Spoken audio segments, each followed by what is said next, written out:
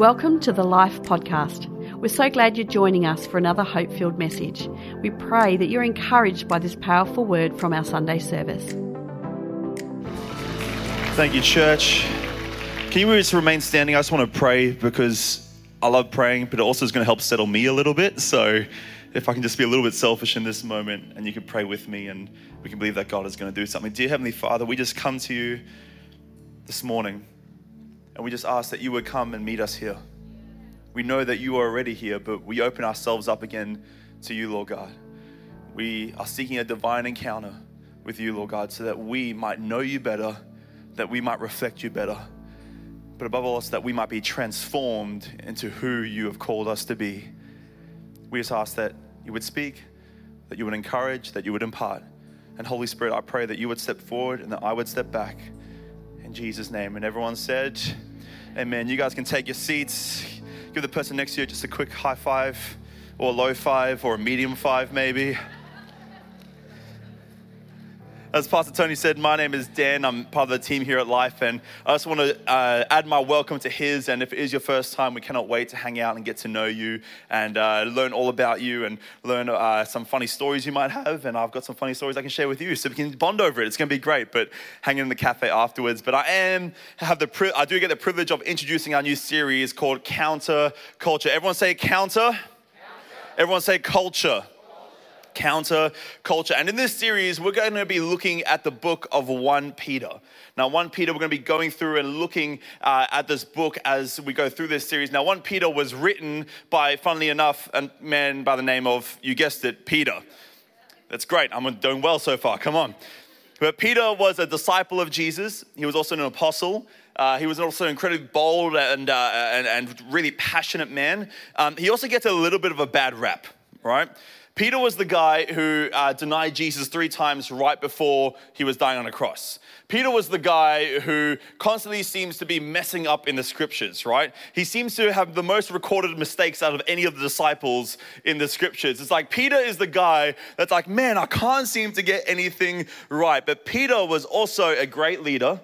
Peter was also an incredible disciple, and Peter also had a revelation of Jesus that led him to actually being one of the best preachers and first preachers we've ever seen in the new modern church.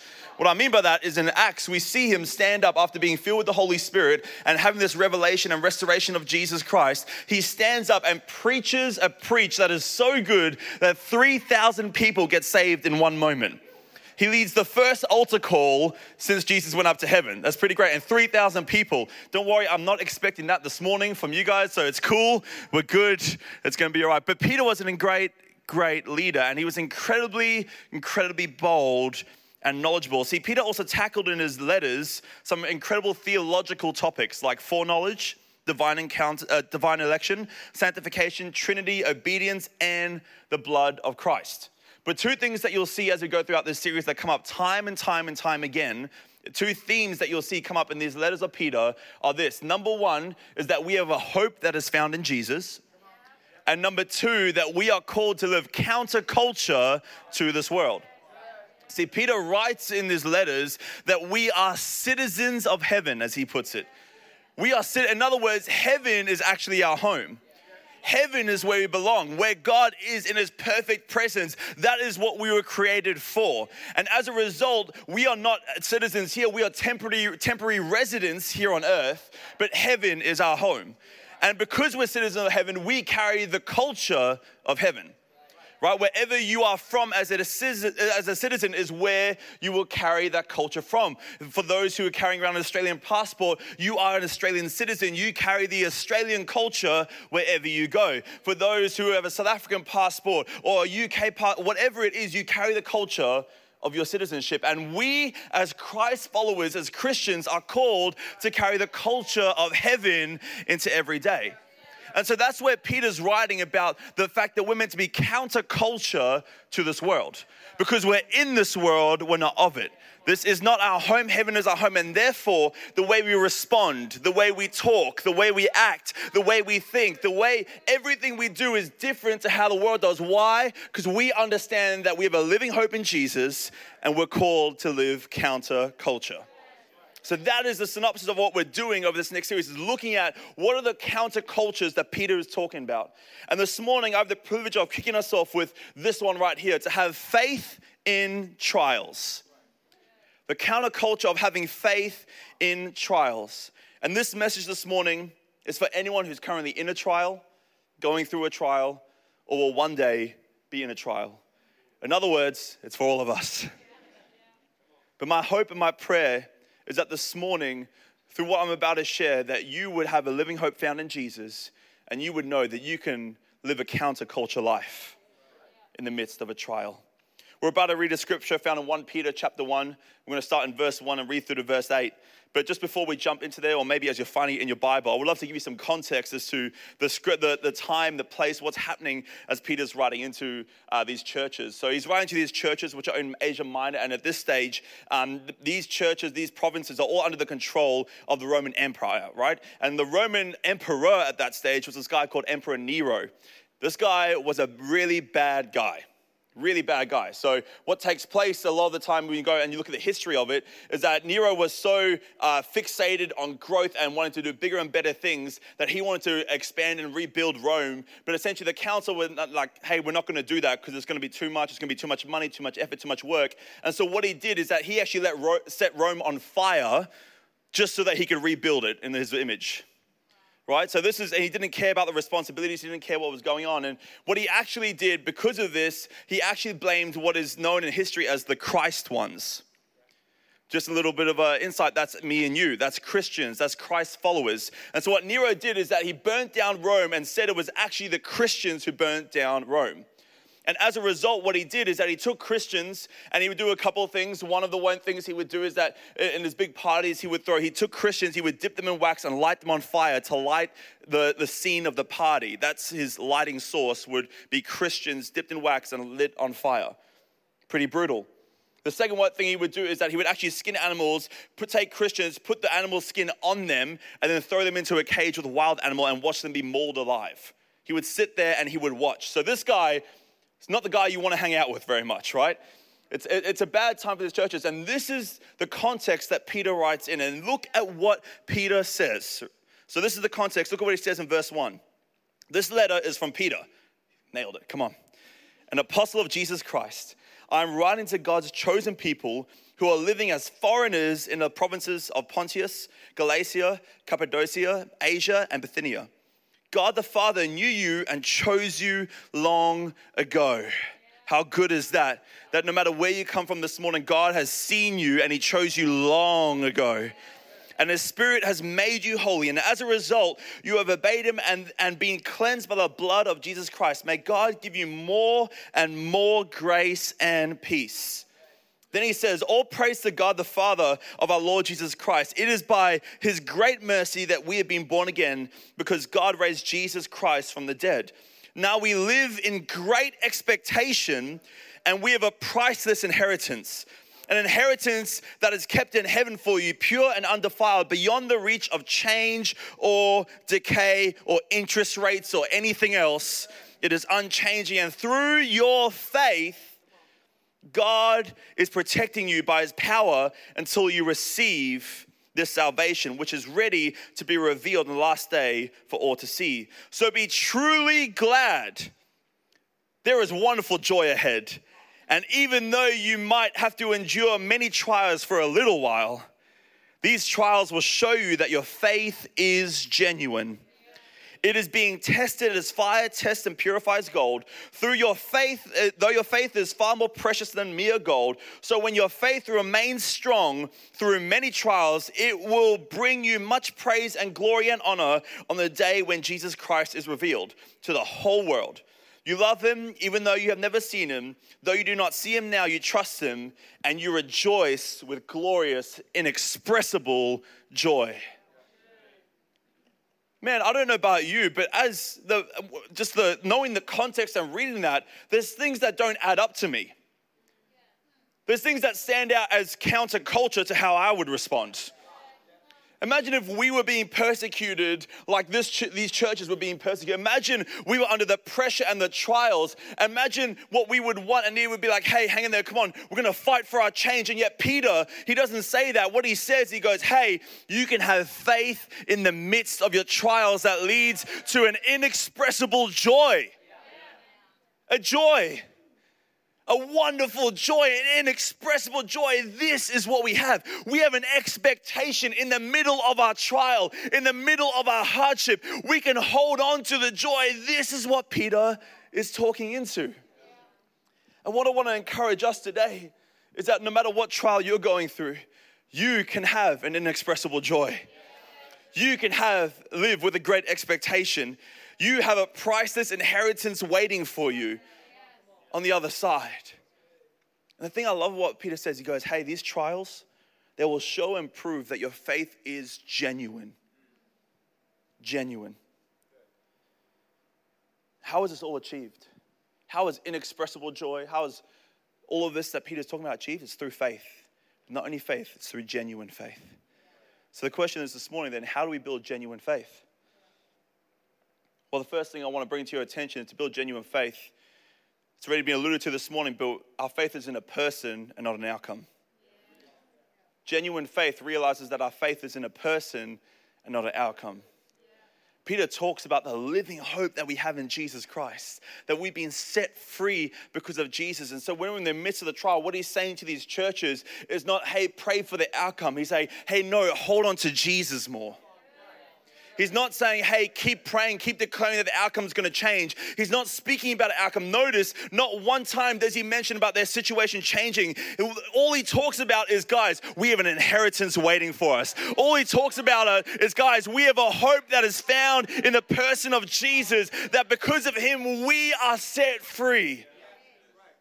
And if I'm completely honest, my response to trials more often than not is trying to look for the outcome and not the person. But what Peter is encouraging us to do is stop looking at the outcome and start looking at the person. See, Jesus made a way for us to go home to heaven. See, God is all holy. He is perfect. He is magnificent. And sin, you might have heard this word, but it simply just means missing the mark of holiness. That's all it means, right? Me and you, we do not live up to the perfect holiness, right? That is what sin is. And so what Jesus did is that Jesus came down and paid the price so that we could step into that holiness one day. And it's the person of Jesus that decided to do that we hold on to. The one who saw us in our worst moment. The one who saw us in our hopeless moment and still said, man, I want to die for you and I want to create a way for you and I want to pay a price you cannot pay. Why? So that I can spend eternity with you. Because we have a great inheritance. See, our trials might be momentary, but our reward is secured in eternity.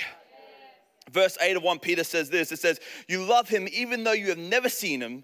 Though you do not see him, you trust him. And you rejoice with a glorious and inexpressible joy. Why? Because faith in a person simply speaks about trust. Do you trust Jesus in the midst of your trial?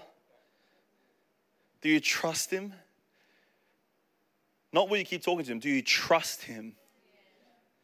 You know those friends that you trust that when everything falls apart in your life, you can go to no matter what? You know those people? Are you treating Jesus as one of the close friends or one of the far acquaintances? Do you trust him? Faith in him looks like taking Jesus at his word. It looks like going, man, you said this, and so I will believe it. Even though I may not feel it right now, even though I cannot see the outcome, I'm going to hold on to the person that has shown me for thousands of years through the word of God and through my own life that he can be trusted. That song that says, hey, I've seen him do it before, so I know he'll do it again. Come on, we trust in the person of Jesus. See, the good news is not that Jesus saves us from our trials, it's that Jesus saved us from our sins. The good news is not that Jesus saved us from our trials, it's that he saved us from our sins. And I think that sometimes we can get that muddled up. But I want to remind us, hey, in the midst of your trial, know this, that Jesus is in there with you. I'm reminded of that story of Shadrach, Meshach, and Abednego. It's in the Old Testament. It's a great story. It's in the book of Daniel. Great name, by the way. You should go read it. It's a great book. But they are in this furnace, and it says that the king who threw him in there saw a fourth person walking around, and it said that he looked like the Son of God. Why? Because Jesus, in the midst of the fire, is standing with those three men. In other words, in the midst of your trial, he might not deliver you straight from it, but he's going to be standing there in the midst of it with you. Question, do we measure our faith investment by outcome or by obedience? Do we measure our faith investment by outcome or obedience? See, this world goes, I will put in if I see this. I will give into if I see a result. I will if I can. But the kingdom of heaven doesn't work like that. The kingdom of heaven works, God, you already did, so I'm just going to. Jesus, you already did, so I am going to. And it's an outworking of obedience that it says earlier in 1 Peter, that he chose us and made us holy long ago, and so we outwork in obedience with him. Our faith is not in what we see, but it's in who God is. And this is how we can actually hope and hurt at the same time. We've heard Pastor Tony talk about before how we're body, soul, and spirit. And it's all throughout Scripture.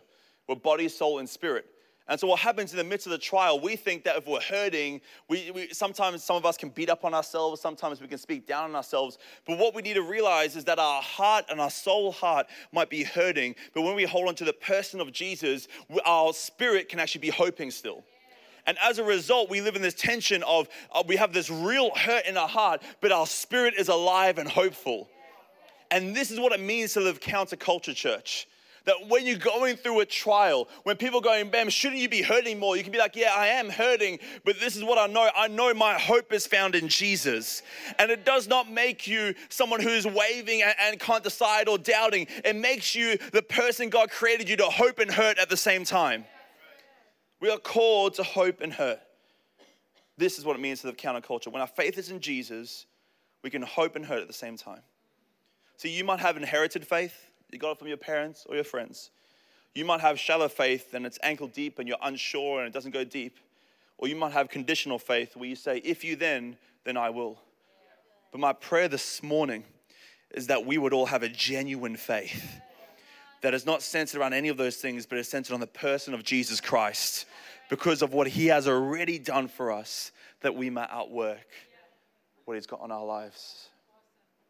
Not only does this genuine faith realize that our faith is found in a person and not an outcome, it also realizes that God will give you more than you can handle. Now, some of you might be a little bit confused at this point because you've probably heard something along the lines of, God will never give you more than you can handle.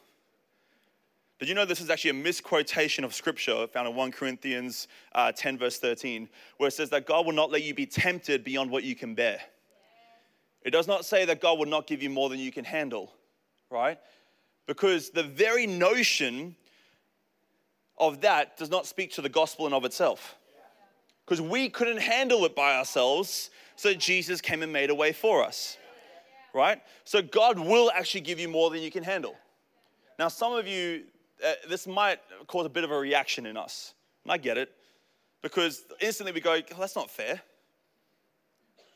Like, you would never as parents, like when you take the groceries into the car, right, and let's say you got a 5-year-old and you got all these heavy bags, you would never give the heaviest bag to the youngest one, right? You would be like, we'll just take it, right? We'll just carry it in, and maybe you're like me and you just like to try and do all the grocery trips in one bag, and all the grocery bags in one trip, you know, and you got like the lines in your arm because you got like 13 bags in each arm. Anyways, I'm digressing the point. But we would never do that, right? So why would a loving God give us more than we can handle? You got to change your filter of God. Because God is holy before he is loving. God is holy before he is just. God is holy before anything else, right? And it's through holy he is all those things. Now you'd be like, well, it's still not fair. Well, I would say you're right, but I would also say we also didn't have to pay a price for our sins that we committed, and I would say that's not fair either. So if we want God to be fair, we've got to be careful what we wish for. God is not fair. God is holy. And because he is holy, he is just. Because he is holy, he is loving. Because he is holy, he is holy first, not fair. And so we need to realize that when we go through trials, it will be more than you can handle. But don't run under that, rise underneath it. Why? Because all throughout Scripture, we see it take place. Your favorite Bible story has that concept in the middle of it. That they cannot handle it by themselves. They could not, right? You think about Gideon in the Old Testament, had the army of all these thousands of people, and God says, no, you got too many, go less because I want to show you I can do it. In other words, hey, you can handle that with what you've got right now. I actually want you to remove that so that you can't handle it. And everyone's like, God, I don't know if you know how battle works. And God's like, no, that's not the point. The point is I want to show you I can do it. And I don't need it, but I want to do it with you. All right, think about David and Goliath. What does David yell? He goes, you come against the armies of the living God. He doesn't go, man, I'm going to kill. He goes, no, you have said this to God. In other words, he's going, no, I cannot handle this, but God can handle this.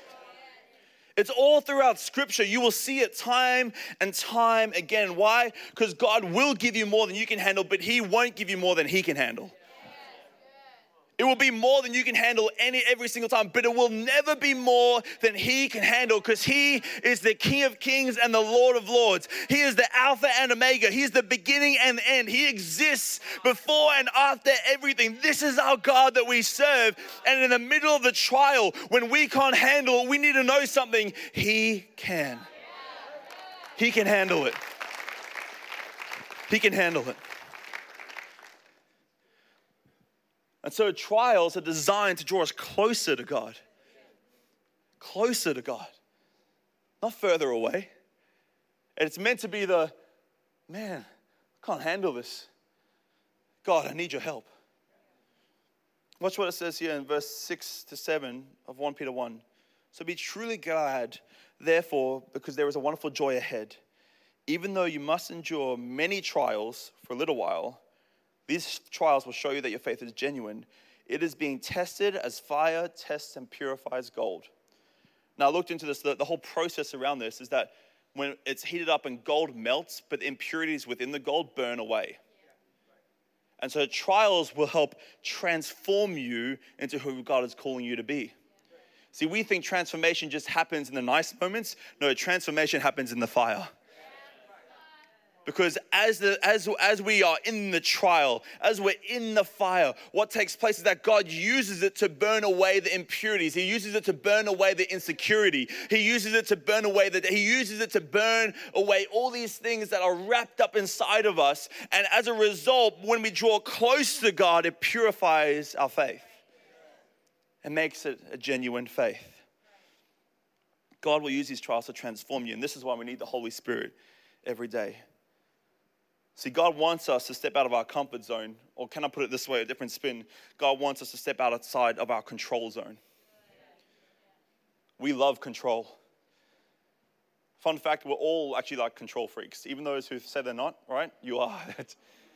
We like control. We love it, right? Even you have a whole generation rising up saying, you can't tell me what to do. It's like, no, that's counterculture to what the Bible says, right? We're called to live counterculture to that culture. And we're going, hey, no, God, you have control, not me. I surrender to you. We've got to step outside of our control zone and give it over to God. In order to stop relying on ourselves and relying on Him, He will use trials.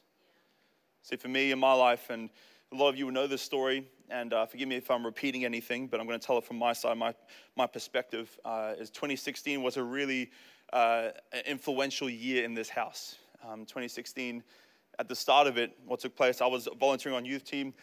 At this stage, I was loving life. It was great. I was serving God, and it was awesome. And then we planned the summer camp, and so we went down and we planned the summer camp. And on the summer camp, many of you would know that our youth pastor, Pastor Chris Goog, tragically passed away via lightning strike.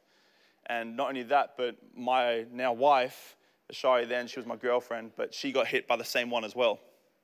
And I remember I was there in the moment. I saw it happening. I saw Pastor Chris. I saw Ashari. Ashari couldn't feel anything from her waist down. Couldn't feel her right arm either. And we also had a whole camp full of kids. And the team did an amazing job in rallying the kids together, making sure everyone was safe and actioning logistically. And then we just started praying in this cafe. But that took place. And then we came back and I went, hey, I don't know if I can do anything, but I just want to put my hand up to help in any way, shape, or form when it comes to leading youth. And was a step outside my comfort zone and control zone, to be honest. And so I put my hand up, and then it was incredible. Pastor Tony said, awesome, hey, I'm going to be working with you. It's going to be great. I was like, this is so cool. And then Pastor Tony got struck with a blood infection later that year. And forgive me. But so about like this is my spiritual father getting struck with a blood infection in the midst of me being unsure and stepping out of my comfort zone. I don't know what's happening. So bad to the point where one of the nights I went there to the hospital to go and just spend the night with him, keep him company, pray over him, whatever is needed. And it was one of his worst nights. And I just remember not sleeping a wink. I remember praying the whole night. And every time Pastor Tony would turn to me and he'd be like, Dan, I love you. And I was like, please do not die on me. But at the same time, it was a very real fear of mine. I just watched another spiritual mentor of mine pass away earlier that year. I was going, God, like, I don't know what's going on, but you got to do something. And then fast forward, Pastor Tony got better. It was great. And then as I'm leading youth, just trying to figure it out. And then if I'm completely honest, half my youth team left youth. I was like, okay, cool. And I remember this one Friday night, and Ashari can attest to this, where it was after a Friday, and I just like walked into the offices, and I just got in my office, and I just started bawling my eyes out. Because my insecurities and my doubt were running rampant in my life. Because I was like, God, I can't handle this. I was 20 years old, just trying to serve Jesus, trying to build the church. And I was like, God, I can't handle this. And I remember crying in my office and just spending time with my God. Why? Because I knew that if I couldn't handle it, He could. And I knew that no matter what, even if I felt like giving up, I knew that my God was great enough. I knew my God was strong enough. I knew my God was good enough, that this would all make sense one day. And so in that office, after an hour of crying and an hour of crying out to God, I got up and I went home. Why? Because tomorrow was coming. Because I couldn't handle it, but I know He could. My encouragement to you is this: whatever you're going through, whatever you might be going through, you might not be able to handle it, but you don't need to. God can handle it. It's okay to hurt. It's okay to doubt. It's okay to have your insecurities. Just make sure you take them to the right place. Make sure you take it to God. Because now I get to stand here and look at this incredible youth ministry that our youth team has helped build, and look at the testimonies that have come of it, and look at these young people walking in the kingdom of God. I would never have seen that if I tried to handle it by myself. I would never have walked and seen the fruit, what God had in front, if I had tried to handle it by myself. See, God will give you more than you can handle, but He'll never give you more than He can handle. Because He is King of Kings and Lord of Lords, and there's nothing that He cannot handle.